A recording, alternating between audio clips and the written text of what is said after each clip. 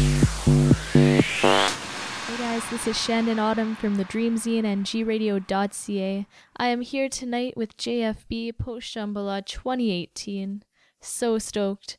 Let's just jump right into it. What's your background and how did you get started? All right, I was 16 and we had like all these mixtapes of raves and stuff like that. Like groups like the Prodigy were really big, and like basically drum and bass and techno and house was basically all called jungle techno. It was all merging together, so it's like break beats and stuff like that. And we started listening to these tape packs, and with them, me and my school friends at the time. Then we found out there were raves and parties, so we went to a party, and I was like, you know what, I'd love to DJ, learn what DJing is about and stuff like that. And a friend of mine said, oh, I've got a DJ set up at mine. Why don't you come round? I came round, saw that it was like turntables and vinyl and a DJ mixer. And I was like, oh, right, it's a lot less complicated than I expected. And I'd saved up a little bit of money, and I went out and bought like the shittest bits of hi-fi decks ever. They were like basically cassette with the old cassette radio and hi-fi turntable on top, but no way of like changing the speed of it, pitch control and stuff like that. And I had two of these and I had this big round volume control, and I was learning how to mix by holding it in time with my hands and stuff like that. And I got a gig on a pirate radio 2 weeks later, and then I met all the people in the drum and bass scene in my local town, started playing there like twice a week for a couple of years. And then some of my friends had like some Technics and some scratch mixes, so I used to go around their place all the time smoking weed and like learning scratching there. Then I got a job in a nightclub, and I used to take my records to work every night just in case a DJ was late or didn't turn up, which happened a few times. And then a few promoters gave me a few lucky breaks, and yeah, left from there. What have been your favorite festivals so far that you've played at this year?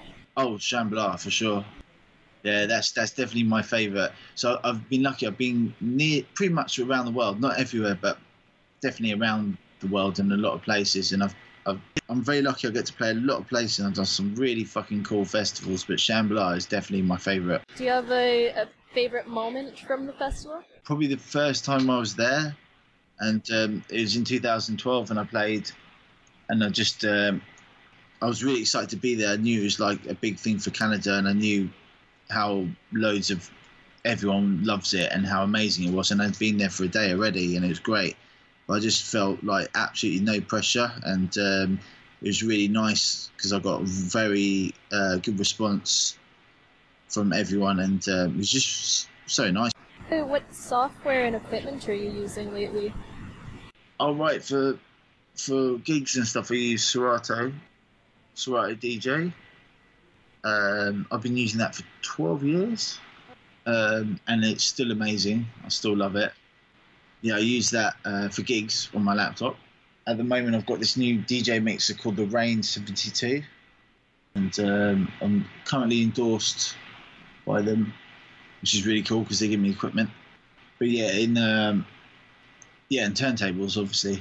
But recently, that company Rain, they brought out some new turntables which are like, they don't have a needle or a tone arm.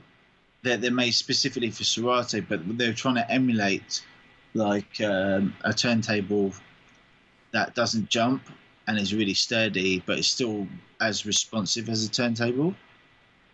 And they did like a really amazing job with it. And I've got them here, and I use them at a lot of gigs, but mostly those gigs are in England because I drive with them in my car. The majority of problems people have with turntables is the bass vibrations. So like if you just play normal records, the bass vibrations sometimes can cause like a really bad bass hum, like a feedback sound. But with the Serato thing, the bass vibrations affect the tracking of the needles with the time code records, which can be really bad for scratch DJs. Those scratch routines I've made specifically to do things at specific times. If anything goes wrong, it totally messes me up.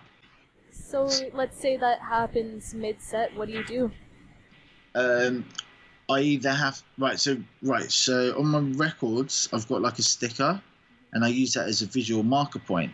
And so what I've done is, because you can have all your music in the laptop, you can edit the the left and right record to have the audio correlate with that sticker how you want. And so I use that to be able to scratch the arrangements so that it seems more seamless when I'm doing the scratch routine. So it sounds a little bit more like a tune. That way I get more recognition from people who weren't necessarily into geeky scratching stuff, if that makes sense. And it gives me the excuse to be able to do more of it to a party set. Well, anyway, I hope it does. I'm trying to get better at that. But anyway, because of this, if that sticker that's going round, I look at where the needle is on the record and where that sticker should be. And if the sticker is in the wrong place because of the bass vibrations or the needle jumped and the record moved a little bit before the needle came back down, that sticker sync would be off. So all the muscle memory that I've learned to do that scratch routine live with has just completely gone out the window, and I have to relearn it live whilst I'm doing it. And which is like really fucking difficult if it's a difficult routine. Or I just like literally try and stop it and play a tune straight afterwards to fix it. So it's always a risk, and that's why not many people do what I do, because they're not willing to take that risk, which is great for me because like I've got used to the risk, so I'm not that scared of it anymore, and I get the benefit of being slightly more unique to other ones. The problem thing is like because of these sticker things, like so that sticker's going round the turntable. It's like 1.8 seconds it takes for the sticker to go round if you have the turntable at its normal speed, right?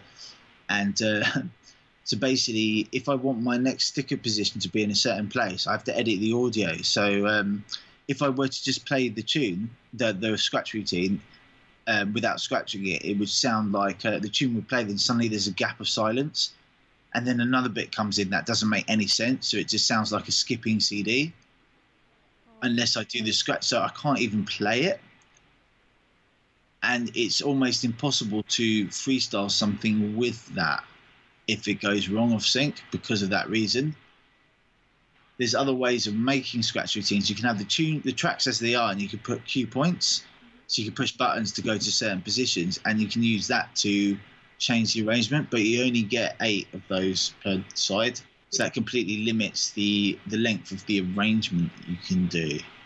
So say if I had a routine that wasn't pre-edited or made and something went really wrong with the sticker sync, or it jumped and something like that, I'd be able to get it back and like instantly pretty much without a problem. The thing is that no one in the club understands this at all. So if something goes wrong, they're not going to understand why it's gone wrong, and also people don't have a clue how much work I put in to make it like that as well, and they don't get it. And sometimes you get people coming up to the decks and just like literally trying to scratch it or like knock it or something like that. Like I did a gig on Friday in this we've got an island south here, it's like 1 hour to get there, flight called Jersey. And I went and played there, and everyone was super wasted, and some guy just comes up and just puts his hand on the record in the middle of a scratch routine and starts trying to scratch it. And then it was quite funny because like I was just so surprised he did it. I was like, what the fuck? And then he ran off, and then he came back to do it again, and I pulled down the fade. I was like, dude, fuck off, you can't do this, it's going to ruin everything I'm doing, why are you doing this? And everyone booed him, and he ran off in despair.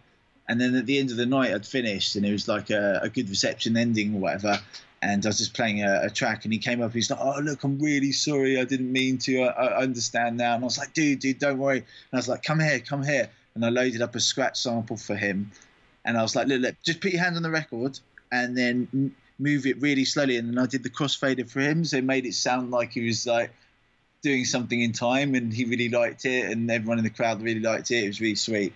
And any upcoming releases? Yeah, I've got a EP which is supposed to be coming out for 3 years. It's now really old, with my friend Beardy Man, and it's got a ton of remixes which will be coming out on this label called Disco Cakes in UK. And then I've got another drum and bass EP coming out which is on Jungle Cakes. It's like 2 drum and bass tracks, and then I've got loads of other tracks I'm working on at the moment. Thanks again for tuning in. That was JFB here on gradio.ca. If you want to head over to his Facebook, Twitter, and Instagram, he'll be regularly posting about any upcoming releases and tour dates. And be sure to check out his YouTube as well for some amazing tutorials. You can also find him on SoundCloud, Mixcloud, and Beatport for some amazing music, and be sure to support the artist. Much love, guys. I am out for tonight. My name is Shannon Autumn from gradio.ca, and I will catch you later.